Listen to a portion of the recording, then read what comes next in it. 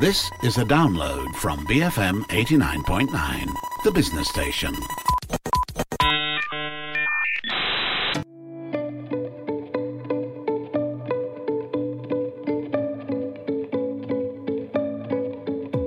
Hello, this is Frida Liu. You're listening to Enterprise. Law Asia 365 is a consultancy firm that specializes in knowledge management for the legal practice.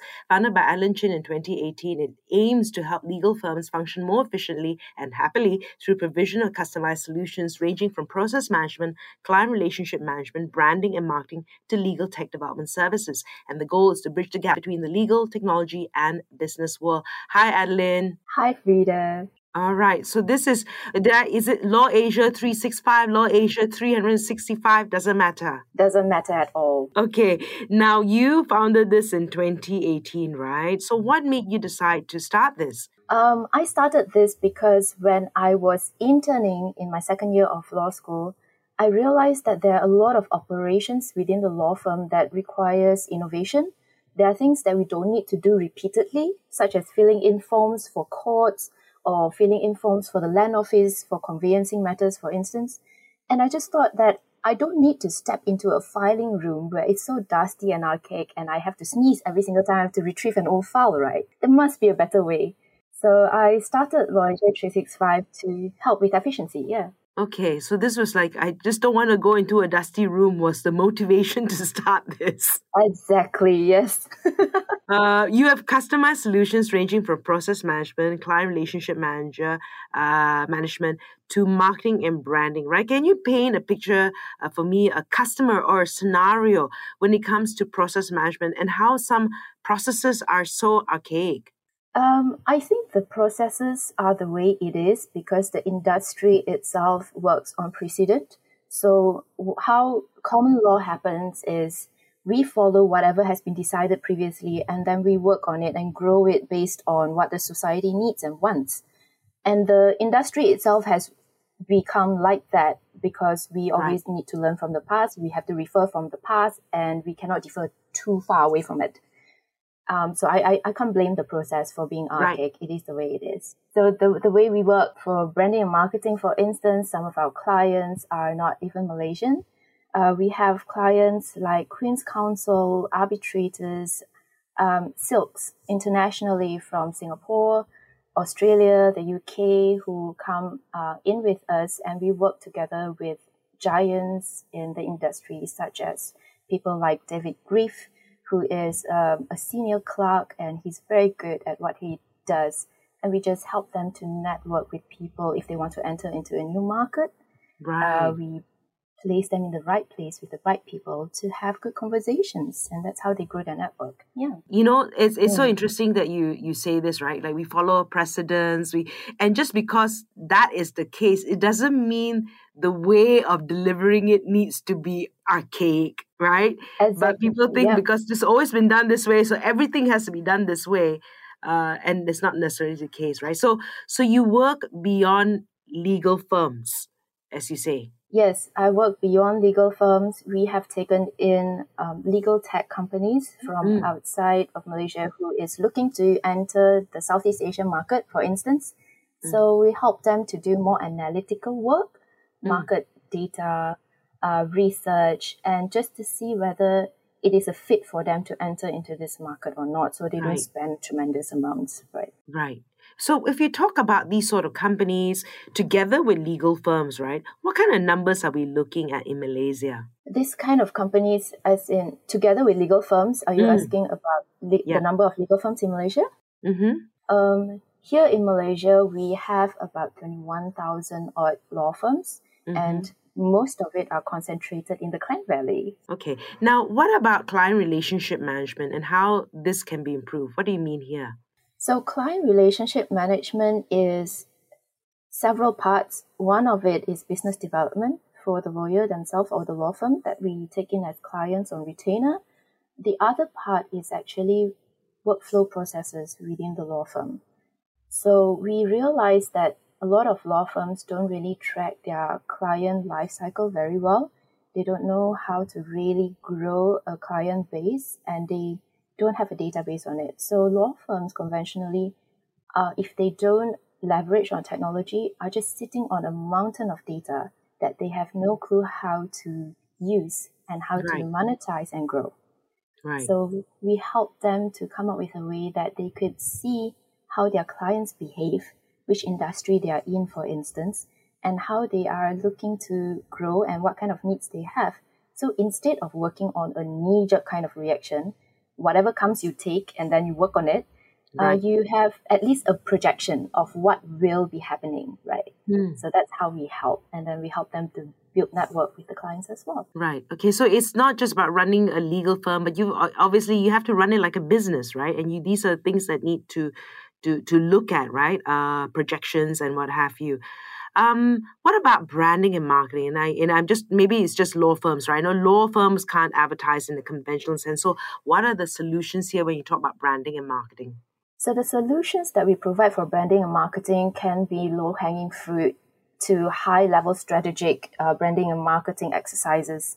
The low-hanging fruits would be things like we help you do white label articles. So we have a team of content writers that will help you write content that can be posted either on your law firm blog or your LinkedIn or even other newsletters that the law firm is sending out. And you can put your label on it. It's white label. So we have ghostwriters.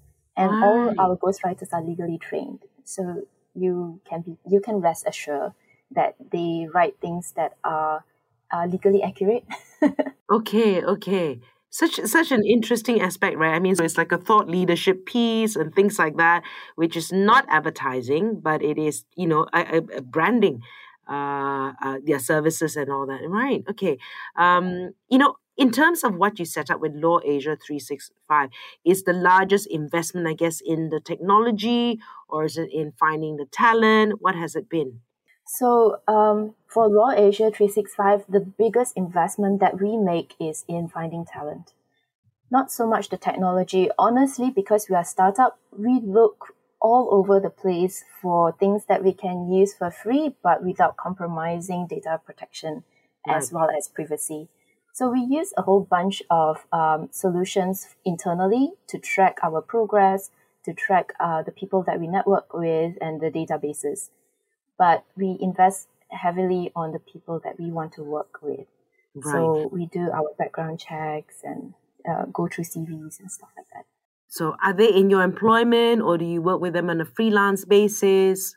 We work a lot on a freelance basis simply because the needs of our clients differ. Right. But we are looking to expand this year into a full-fledged team. And we are looking to hire quite a bit this year. So that's the big plan for 2022. Now, I also know that you're the co-chair of the Asia Pacific Legal Innovation and Technology Association, or ALITA. We'll talk about that in just a moment. I'm here with Adeline Chin from Law Asia 365. You're listening to Enterprise. Stay tuned, BFM 89.9. Build Fairer Malaysia. BFM 89.9. The business station.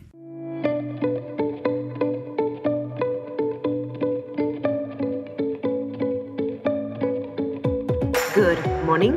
This is Frida Liu. You're listening to Enterprise. I'm here with Adeline Chin from Law Asia 365. And Law Asia 365 is a consultancy firm that specializes in knowledge management for the legal practice. And so, Adeline, one of the things that you talked about, that you're also the co-chair of the Asia Pacific Legal Innovation and Technology Association, very nicely called ALITA. And ALITA is a regional network uniting over 10 countries in the Asia Pacific with a shared purpose to drive collaboration, legal innovation, technology in the region. Tell me a little bit about ALITA and some of the initiatives there. So ALITA is an organization that got kick-started more than 2 years ago.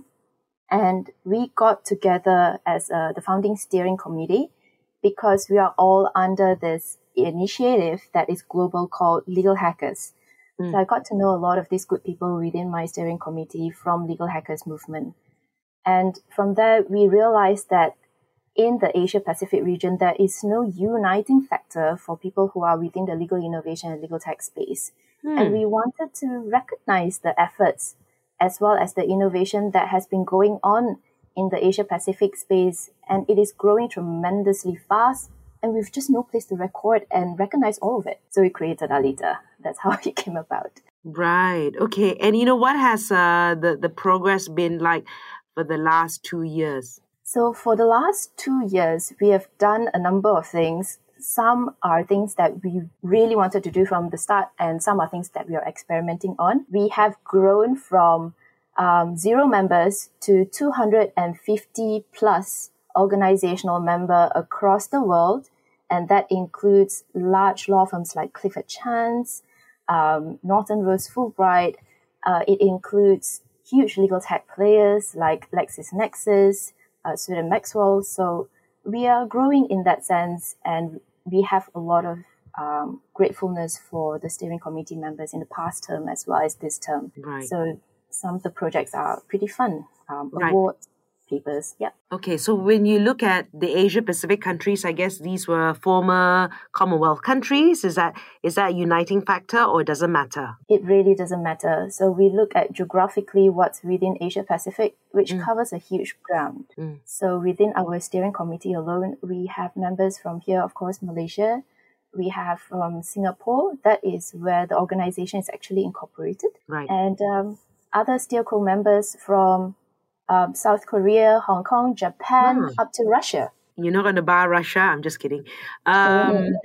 When you look at what's happening, on a global scale from the members, what countries do you feel are progressive, have made great inroads? Some stories that we can learn from. I think in Southeast Asia, the most progressive one would be Singapore. I think the reason is because there is a cascading support system from the Singaporean government to initiate a lot of innovation within the legal fraternity. And it is one of their focus as well. And the growing innovation venues within Southeast Asia would also be places like Vietnam. Indonesia is doing fantastic, and other places like Hong Kong, they have been the financial hub for the longest time. So having legal innovation and legal tech growing within that area is, I think, very foreseeable. So those are some of the places. Yeah, when you look at, like certain industries like education or healthcare, right, in terms of how these industries have pivoted and changed, I think the legal ones have not really made great changes and pivots if it wasn't, and thanks to technology, we can now do that, right? But in legal, they're growing. We are. Okay. Now, you also have a bookstore. So many things you're doing called Cyrus. Is that a physical bookstore or online? We want to keep our overheads low. So it is a pure digital bookstore. We have apps on Android and iOS as well. It's the first of its kind here in Malaysia, a digital law bookstore. Right. So it's called Cyrus Bookstore. Okay. And again, what led you to starting that? It's a funny story. Going on an entrepreneurship route wasn't initially my ambition at all. So starting the bookstore before I went into this Law Asia 365 venture was because my husband has been in the law book publishing and retailing line for a good number of years, and he wanted to do something bigger. He wanted to do it differently than what is in the industry itself. So the industry itself has been rather constrained in the way it operates, and we just have the ambition to level the playing field. That's our motto in Cyrus Bookstore, leveling the playing field. So promote transparency, better prices, better service for everyone. Right. Okay. So that's the physical. That's the online store. No plans for physical. Doesn't make sense in this space. Absolutely, you're right, Peter. Okay. Now, when you look at the 2022, I know you shared a little bit, but if you talking about the plans for this year for your different entities, what are we foreseeing, perhaps for Alita and for Cyrus? Okay. Maybe we'll start with Cyrus first. So for Cyrus, we are looking to actually improve the UI and the UX, user interface and user experience for our customers better. We want to look to expand the team so that logistically as well as services, we could improve on them. So that's the usual business thing to do, right? For Alita, we have loads of plans. So right now I'm working on a project called Women in Legal Innovation. And I've been working with a couple of parties. We will be announcing plans really soon, since International Women's Day is coming up as well. So we are looking to probably make a little announcement here and there within the month. Okay, so, and I know Law Asia 365, you were saying that you'll definitely be hiring more talent and the other things that we're looking at. Yeah, so for Law Asia 365, we're looking to move into a new location for our office. So we have moved out of Hartamas and we are going into AIAC, the arbitration center, and that's where we're going to be located. Right. So there's going to be a physical move. Yes. And of course, hiring more people as well to support the various things. So thanks, Adeline, for shedding some light on the world, the legal world. Adeline Chin from Law Asia 365. You've been listening to Enterprise, BFM 89.9. Thank you for listening to this podcast. To find more great interviews, go to bfm.my or find us on iTunes. BFM 89.9, the business station.